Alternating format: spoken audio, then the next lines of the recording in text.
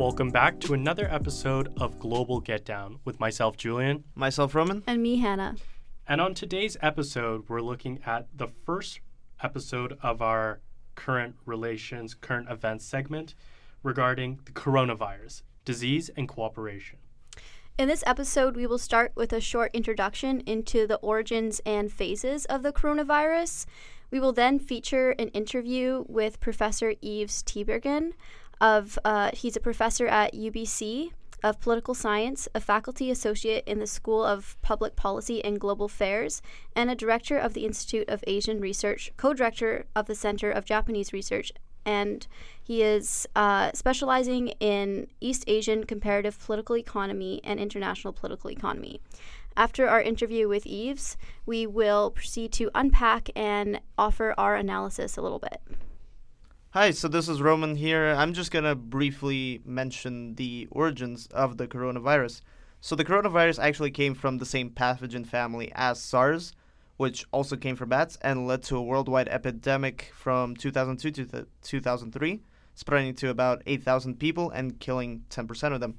Now, bats harbor viruses in their digestive tracts, just like we do, and this is where the coronavirus derives from. It is speculated that the virus might have spread through other animals first before spreading to humans, so essentially, at first it would have came from bats, then went to some other animals, and then eventually made its way to humans. The virus can be broken down into 3 distinct stages. In December, the virus was discovered. In this stage, China was forthcoming. They coded the virus and shared it within 2 weeks of the very first outbreak, which allowed scientists to test the sequence very quickly around the world. During the second stage in January, China encountered a scandal when a doctor was accused of spreading false information. In the third stage, the central government was much more forthcoming, letting foreign countries come in and evacuating foreigners. Now we'll be moving into the interview with Professor Yves. Hi, this is Roman.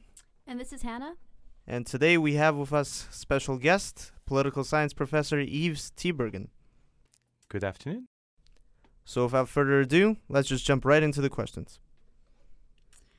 All right, so my first question for you, Professor Tiebergen, is what is the impact of the media's portrayal of global interconnectedness on either helping coordinate an effective international response or making it more difficult by fostering populist and nationalist sentiments?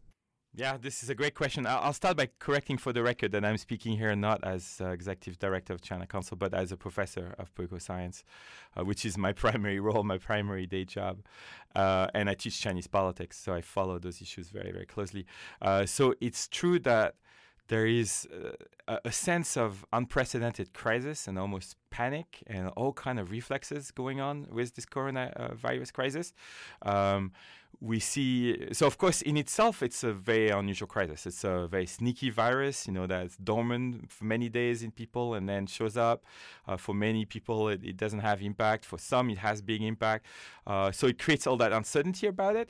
But it's also the first sort of major epidemic at the time of acute globalization. This is the most globalized we have ever been, even more so than 2003 with SARS. So we have flights everywhere. We have integrated supply chains and global economy and all this. Also, it's the first major health crisis of the social media time.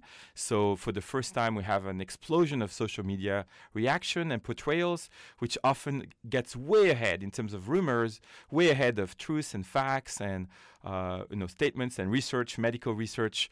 So we have a lot going on here. And in that context of volatility and uncertainty and unknown and novelty, what we see in terms of reaction, we see some portrayal, of course, we have seen racist portrayals associating the virus with a particular group. We see lots of fear reaction. We see people stocking up on food and panicking. We see criticism, of course, of globalization.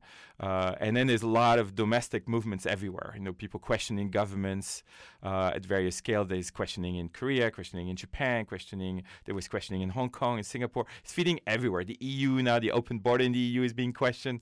And then now we have a stock market crash, right? Again, today, the stock market went down 4.2%. That's more than 10, 12% in a week. So there's a lot going on and a lot of emotions in the reactions.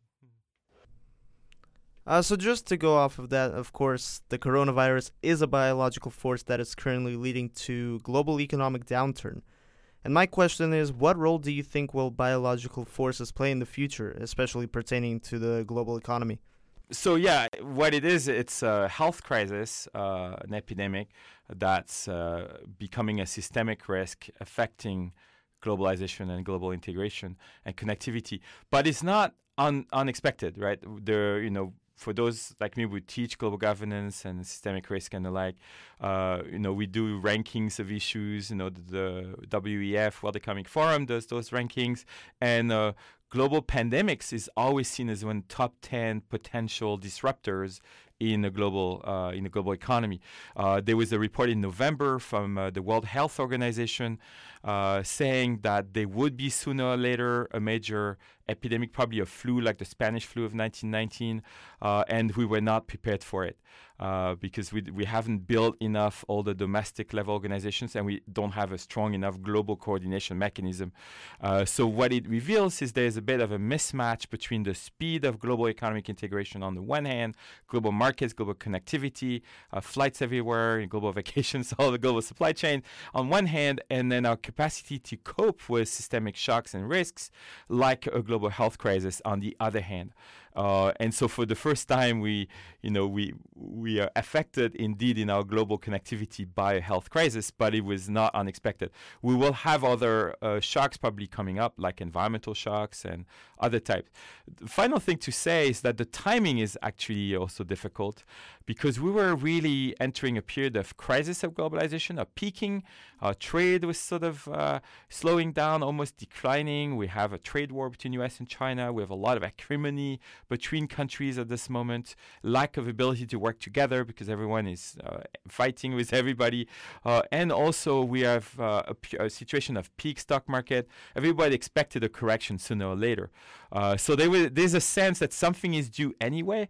So I think we see some of that overreaction going on, right? Oh, this is it. This is the shock that we all expected.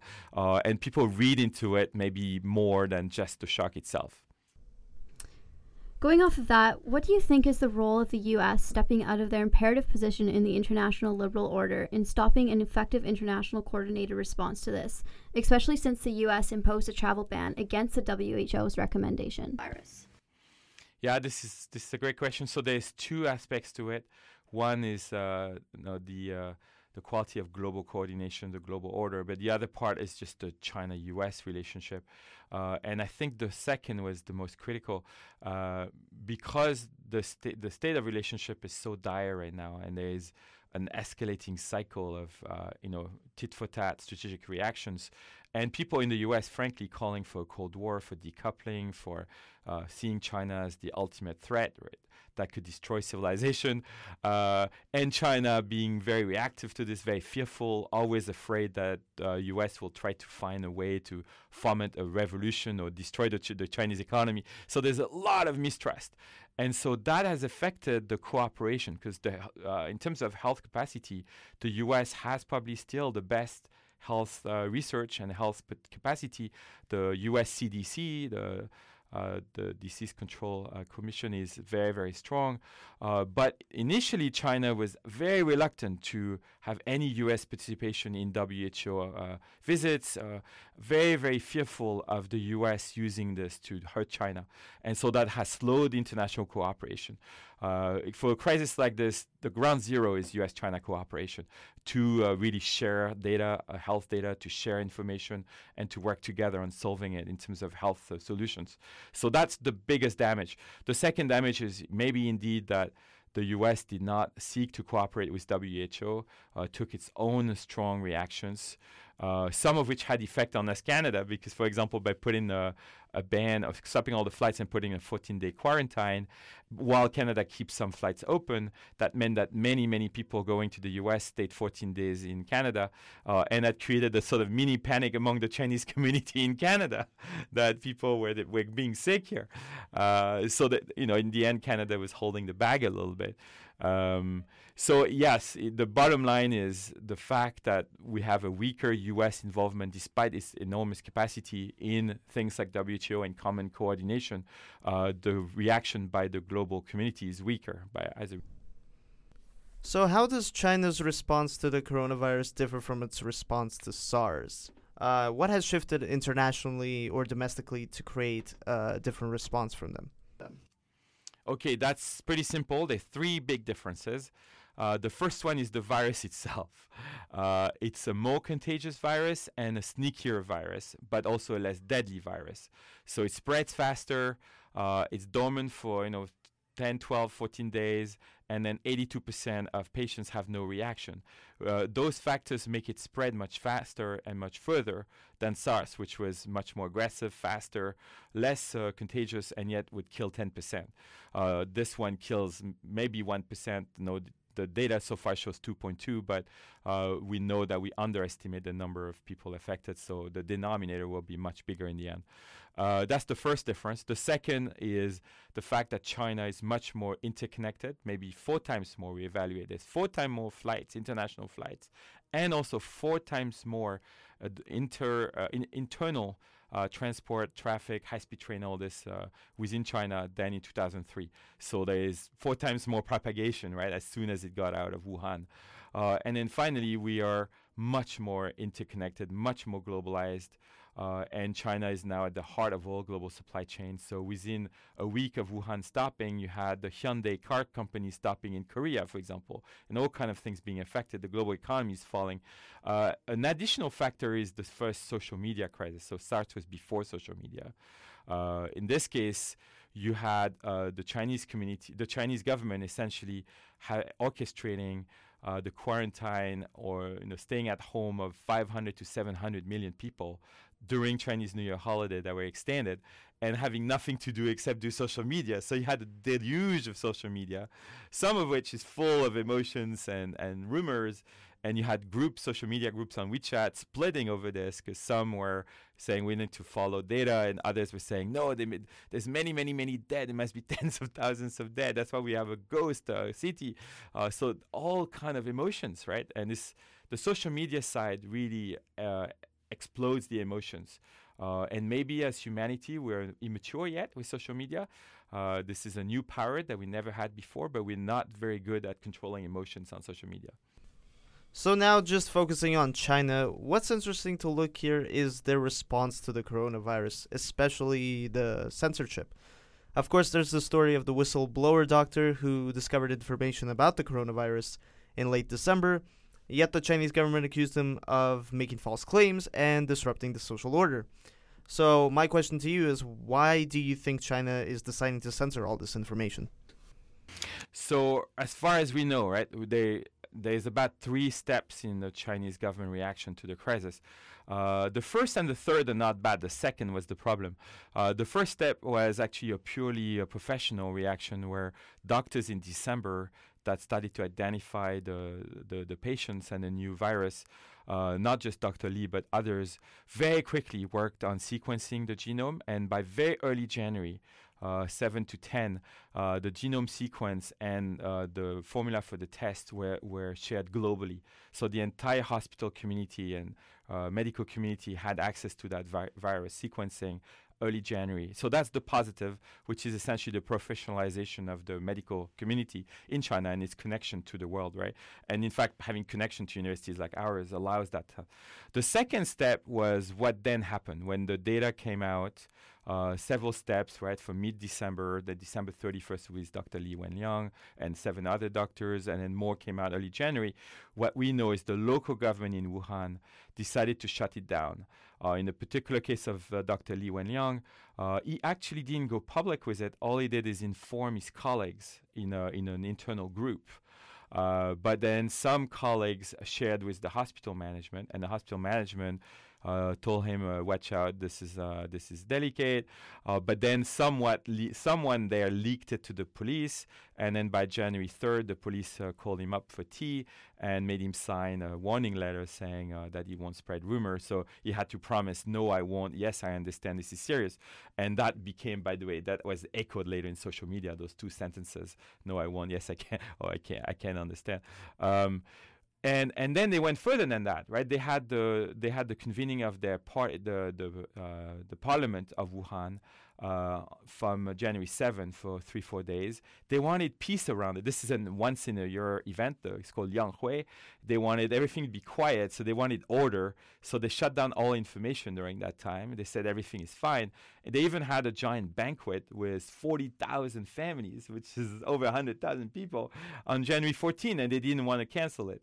So essentially, it was partly the inertia of their bureaucracy and partly the political decision to not make it big, to think it would go away, and to try to keep things happy, focus on happy news, that made them do that. And the turnaround, the third phase, is January 20, when the central government sends this famous doctor, who was the doctor from SARS, Dr. Zhou Nanshan, and he announces publicly on January 20 that there is human-to-human transmission. This is a serious virus. From that moment on, everything kicks into high gear, and so far, quite good transparency after January 20. And January 23rd, they do the blockade of Wuhan, and then we just had 2 days ago a statement by the WHO team led by a Canadian, Dr. Bruce Hailward, who said that China probably saved hundreds of thousands of lives, at least of patients, by really blocking everything in Wuhan.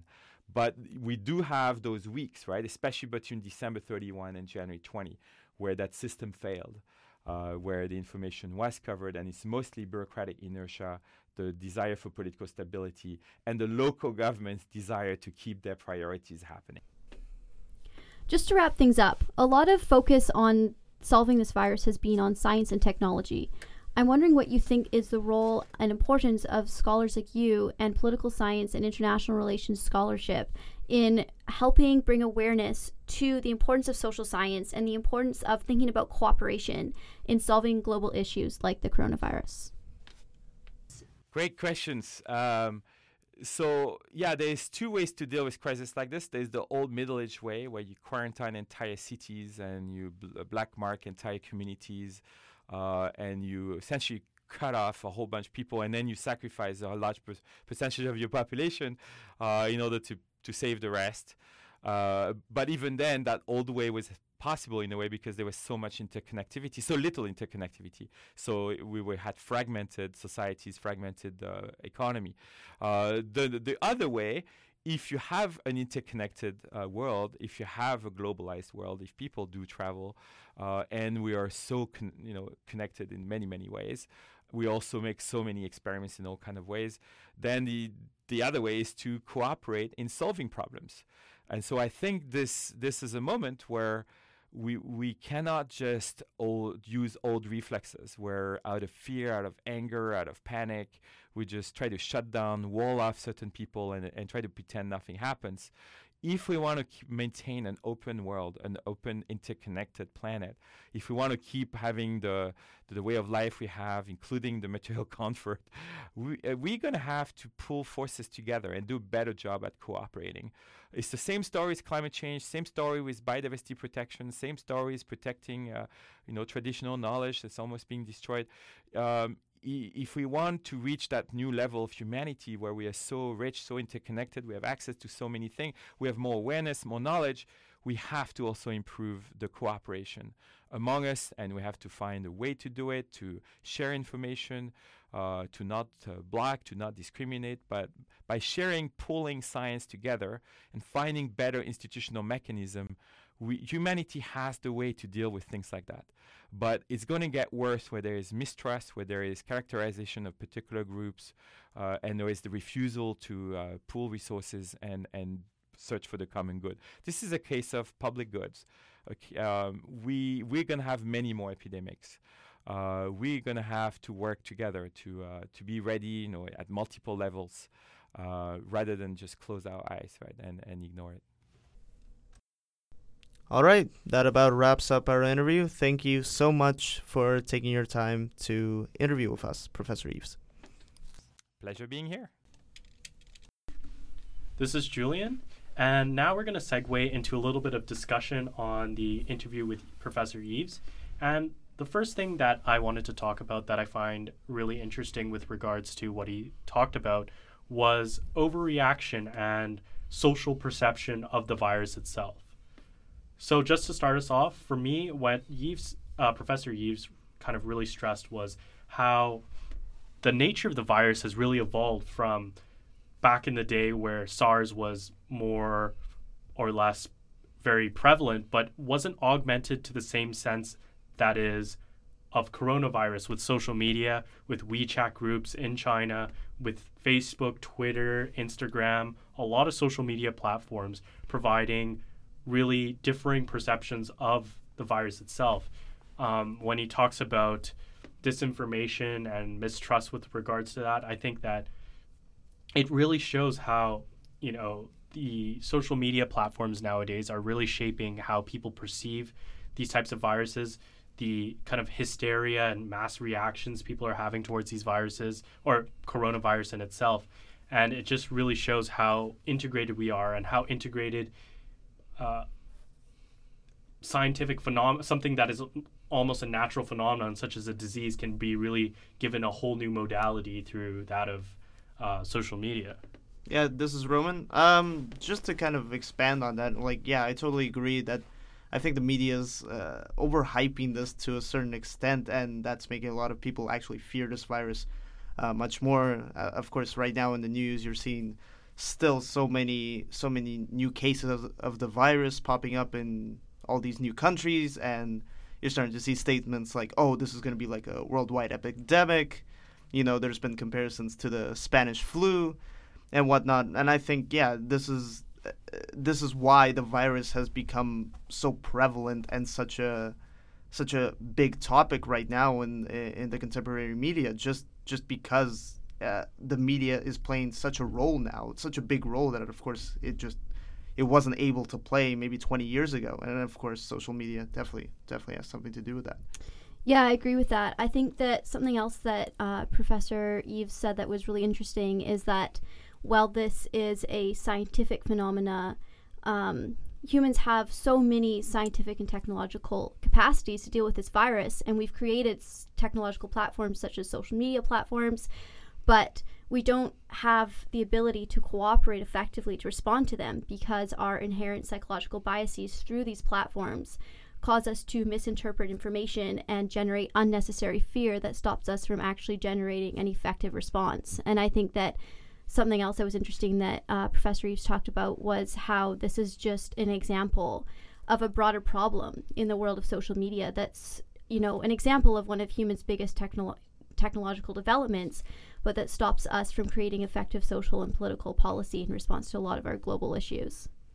Yeah, for sure. This is Julian. In terms of how governments can try to effectively prevent this mass hysteria, what kind of approaches do you think are available in terms of regulating social media? We know for the Chinese regime, they have different ways of regulation and trying to reduce the amount of, I guess, as they would say, myths about the virus itself from spreading. How do other governments go about kind of reducing the mass hysteria on social media regarding this kind of virus? What do you guys think?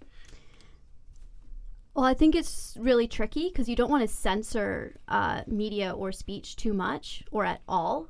But at the same time, you want to make sure that people aren't getting in those kind of echo chambers where they're only hearing their own voices and their own thoughts, and it can kind of spiral into a lot of false information. And so I think that maybe what's important is to somehow create some sort of means where people on social media are forced to encounter new views, or censor the amount that advertisements can tailor their ads to people's personal interests, because I think that personalization of media plays a lot into this dissemination of false information. Yeah, this is Roman. I think that's definitely a good idea. I think obviously right now, and of course we knew this from the Facebook controversy about a year or two back with Mark Zuckerberg as well. Websites like Facebook, like Instagram, they are using cookies to actually find out what people are interested in, and then as a result of that, when they advertise or when they show you recommended pages or something like that, they show you stuff that you probably would want to hear. And as a result of that, yeah, absolutely, I think that can that could really amplify and that could really distort some of the information about the virus as a result of that, just because you're getting maybe news that could be misinterpreting the information out there. The other thing that I think right now is censorship is definitely not an option. It's been almost about like 2 months since the initial outbreak of the virus, and right now I think everybody knows about it. So censoring is only futile right now. Recently, actually, China decided to remove the mobile game Plague Inc. from all app stores in China. Essentially, what Plague Inc. is a game where you create a pathogen where you try to annihilate the entire human population. For me, I didn't really see a point to that. I found it to be kind of unnecessary. But again, it's clear that China is trying to somehow censor all this information, despite the fact that, it's spread. Most people already are aware of it. Yeah, I think that's really interesting. And I think that something that Professor Eves was talking about was how the role of the media in producing policy responses internationally and domestically. How do you guys think that domestic governments can use the media or be aware of the limitations of the media to stop this virus from creating kind of inward turns or nationalist sentiments that might stop us from creating an effective international response? For sure. This is Julian, and kind of this was the second big thing I drew from the interview itself as well, was kind of global reactions and policy responses. And I think it's definitely really interconnected with social media and media. I think that, the CDC, for example, in the United States, the Center for Disease Control, they use multiple platforms to disseminate information. They're giving a large, unambiguous statement on February 25th regarding the virus that is meant to inform people about its nature and how it really, is very pervasive in infecting people. It's something that, as Professor Yves said, is very dormant and is undetectable until people start being infected quite largely. And, through these types of centers, such as the Centers of Disease Control, they're using Facebook, Twitter, they're using all these different platforms to reach people. And I think that social media in that sense is being used very effectively in terms of censoring and kind of preventing the spread of misinformation. The government is a little bit more limited in a lot of Western democracies in terms of preventing that type of information from spreading, but making sure that there's adequate voicing of the true perceptions and the true experts are being able to give a voice to international fora, whether that be the CDC or various health ministries globally, is really important in terms of an effective policy response, I believe, in order to counter such a virus. Yeah, absolutely. This is Roman. I agree with Julian's statement there. I think so far in the podcast we kind of looked at it in a more negative way, at least in terms of the media's portrayal in all of this. But of course, there are absolutely benefits to it as well. Of course, without the media, we wouldn't have even known about this virus and wouldn't have been able to wouldn't have been prepared at all. And that might have led to an even further spread. So, of course, the media can kind of play two roles, I think, here. It can either, be positive in the sense that it could spread information about it, and unbiased information, non-exaggerated information, and also spread information about how to fight it, right? But at the same time, of course, it could also play a negative role where it decides to misinterpret, manipulate information, make it fit some sort of agenda. Of course, there's been the whole stereotyping of Chinese people or discrimination against Chinese people since the outbreak of this virus, and that's very clear. Of course, in the Western world, in Western Europe, United States, Canada. So, it's a very two-sided sort of role that the media plays, essentially. Yeah, I think that's so important to look at the role that good media can play in helping us solve global problems, because of course we're so interconnected and our governments and our democracies are so big that we can't directly engage with everybody in the world. And so the media has a really important role and a really important responsibility in helping us solve these global issues. Something else that I found interesting that Professor Eves talked about in light of this is the role of the U.S. in responding to this virus and the importance of this virus on U.S.-China relations. I think that especially right now in the international world, something that Professor Eves was talking about was how the international liberal order, which is basically the order that the whole global community lives under, is kind of collapsing a little bit because the U.S. is the head of this order and they created it. And without their leadership, our ability to respond effectively to problems like the coronavirus really diminishes. And I think that the media and the U.S., for instance, could play a big role in coordinating international cooperation. But if they turn inwards and they allow, echo chambers through social media platforms to rule and cause people to turn to populist sentiments, is going to stop the ability to effectively cooperate in response to this. Yeah, definitely. I think that Professor Eves stressed a lot that China-U.S. relation, and the United States, we've seen through a lot of their policies towards China, has turned towards a lot of inward focus. They are kind of closing borders. They are closing trade. They are effectively trying kind of to focus within the country at the expense of a lot of trade relations and relations between the states.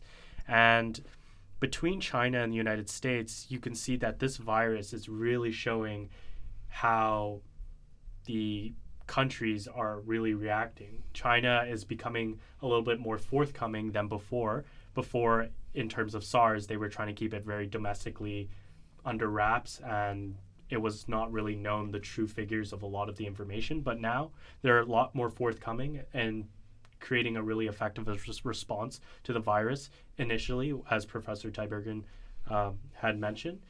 But also, we can see how the U.S. is not taking a really active role in condemning the spread of misinformation or coordinating an effective response. They are kind of turning inwards. There are travel bans on people coming from China. There is quarantining. There are different screening processes being put in place that are responses to the virus, but there's really kind of a need for a proactive role to respond to the virus and to tackle it as a international phenomenon, because really not only is it internationally relevant in terms of migration and people actually spreading the virus, but also through media and social media and kind of how people perceive it globally, how people perceive their reaction or effective responses to countering such a virus. Yeah, I think it's absolutely crucial to look at the United States' role in all of this. Of course, as Hannah stated, they are the leader of the international liberal order, right? And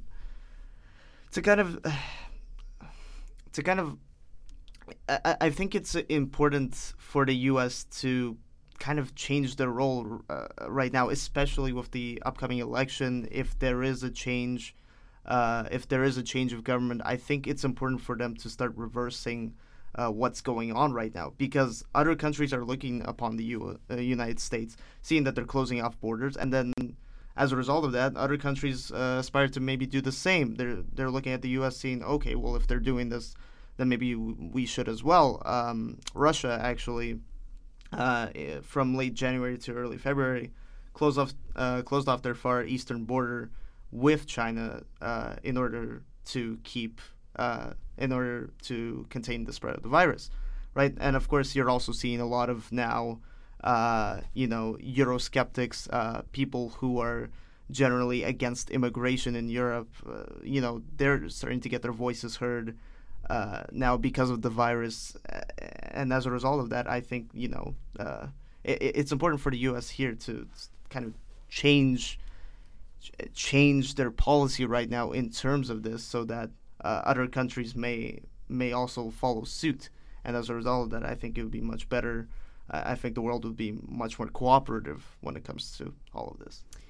So I know that we've been talking a lot about the role of countries in mitigating this problem and coordinating an international response, but what do you guys think is the role of individuals, and what do you think we can do as individuals without relying on our countries or, on putting all the burden on media? What can we do to mitigate these echo chambers that are created and to try to diversify the media that we see so that we can have a better idea of what's happening in the world? For sure. This is Julian, and I think that on a local kind of community level, we see that this coronavirus, though it seems like an international phenomenon, a lot of people perceive that, some people perceive that they don't really care. It might not affect them. It's affecting other people, while some people are really concerned. If you go to a lot of the Shoppers Drug Marts on campus here at UBC or within Vancouver, a lot of the masks, a lot of those supplies are not there. They're already sold out. I'm seeing there's people selling masks, reselling them to people. It's definitely an international phenomenon. It's affecting people globally. And in terms of information, making sure that individuals on a local level are being informed as possible by reading credible sources, I think is incredibly important. But also, even when exposed to some of those information that are pretty hysteric about people being infected in China, cities turning into ghost towns, such as the images coming out of Wuhan, you have to take it a little bit with a grain of salt, and you have to do your research. You have to take a look at other sources. Can they corroborate what those sources are saying? Is social media really credible? We have to take a lot of what we get in our information on a daily basis with a grain of salt, and we have to do our due diligence in terms of getting credible information. Yeah, this is Roman. I totally agree with what Julian is stating here. I think it's also super important just to understand the other cultures in all of this. Right now, there was a problem I heard in France about how people were afraid of Chinese people who were wearing masks because in Western culture, when you wear face masks, that usually means that you are a carrier of a virus and you're trying to prevent its spread to other people. Meanwhile, in China, people are mainly wearing those face masks, of course, to protect themselves from the virus. And I think, that's just a perfect example of how we have to find sufficient information, the right information about all of this, and to always, as Julian put it, take things with a grain of salt. If you read something right away about the virus, don't just think that it's automatically facts. This is a virus that's become, again, so prevalent with due to all the media. So I think for us, it's super vital just to if we have information about it. To have the right information about it. Yeah, I think that as individuals, we can be scared about it, and that's natural, and that's going to happen. And you can also think that you don't care because it's, somebody else's problem. And you might also feel like a little bit racist or something like that. And I think that we have to mitigate all those responses, and we have to make sure that we're not getting stuck in our own thoughts and that we diversify our thoughts. And it can be hard to seek out different sorts of media when you're used to looking at the same thing all the time. But I think it's the perfect example. This virus is the perfect example to show how important it is that we are aware of the social and political implications of what we're seeing, and aware of our role as individuals, as communities, in the international order, and as humans, in the importance of cooperating to solve international problems, because we are living in such an interconnected world currently. So for the podcast on the coronavirus, we had the pleasure of speaking with Professor Teibergen, and stay tuned for our next episode featuring our Global Voices segment. We will be back soon, and this is Global Get Down with myself, Julian. Myself, Roman. And me, Hannah.